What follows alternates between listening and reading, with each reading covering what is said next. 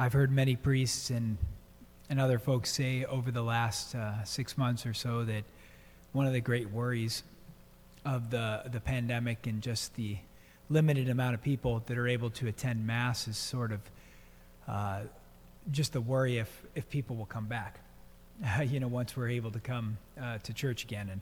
And we hear this parable, a parable that's kind of an easily recognizable and easily just one of the parables that you kind of sticks with you a little bit, the seed sown on different ground.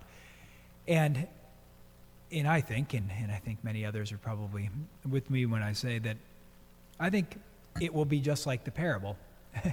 Those that had strong roots will be here, just like those who have went through the sign-ups, showed up no matter what the cost of coming was, they figured out how to get here. That's evident of strong roots in the faith. But I suspect that those who are lukewarm might just be washed away. And we heard some of those great worries with the rain coming in the last couple of days, that they're like, oh no, now we had all these fires, and it's the rain going to come and wash away and cause all this other destruction and stuff like that.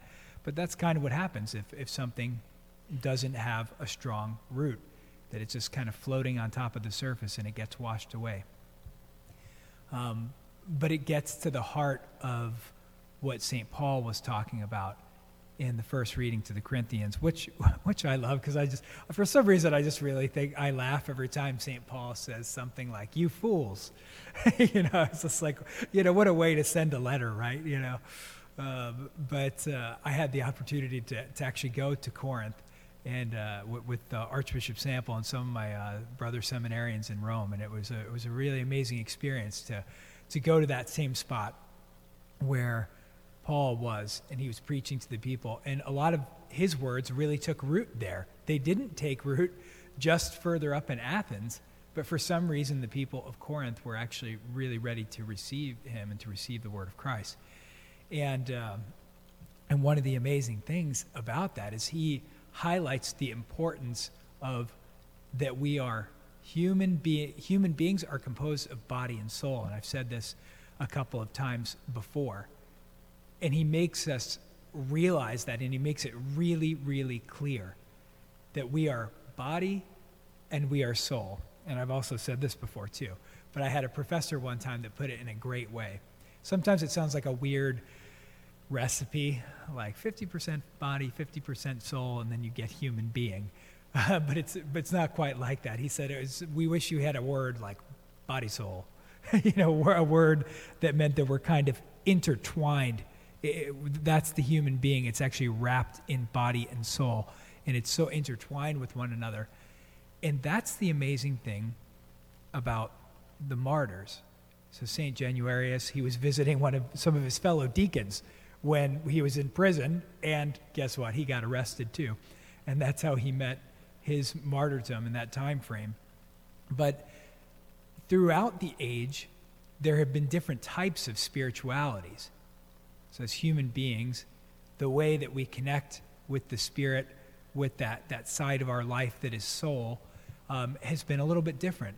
In the age of the martyrs, you had to realize that many of those people didn't have a whole lot of material wealth, especially the Christians of that day, the early Roman martyrs. And so it was so much easier for them to get in touch, to let go of the bodily world and really grasp onto that spiritual realm. So much so that they were ready and willing, almost at the drop of a hat, to die for the faith, because they were oriented towards the life of the Spirit. And so that's one of the great things that we could learn from the martyrs, is it's actually the same, although the world in our situation has kind of changed. And so the great danger now is that we have so many things vying for our attention. And again, like we've heard in many of the Gospels before, that's why it's hard for the rich man to enter heaven. Because when you have a lot of things, when there's a lot of material wealth or just a lot of stuff in your life, then the temptation is to be distracted by those things. But when you look at the martyr's life, the early life of those martyrs, they didn't really have a lot. So they were able to be filled by the Spirit because they weren't distracted by the stuff. And so that's the great battle that we fight in body and soul, is to not get so distracted by the things of the earth that we can't focus on heaven. Because after all, that's exactly what Jesus said. He says, my kingdom is not of this world. And so it's always about us trying to shift our focus from the experience of the earth and shift it to God somehow, some way. And so that's the biggest thing. If there's something bringing us down, or there's something kind of bringing us into sin, we have to kind of figure out, how do I shift my focus? How do I shift my focus more often to put it on God? But we always have to remember that we're all living in a different, what we would call a different state in life. Remember, somebody who's married has responsibilities to the family. I have a responsibility to God and his church.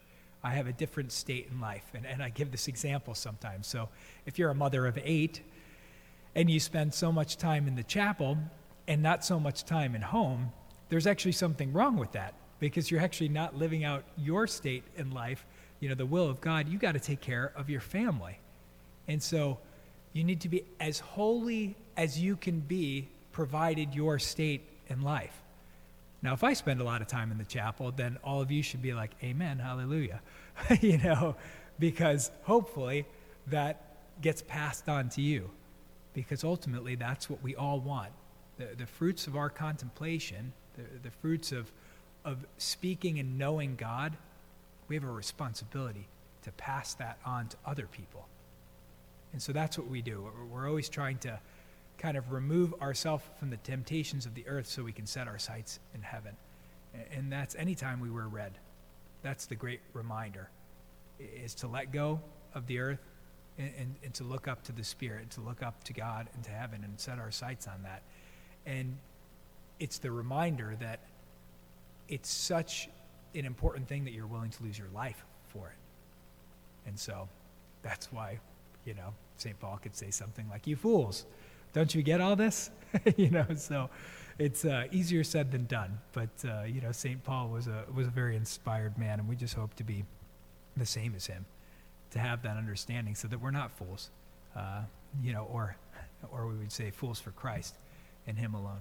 God bless you all today.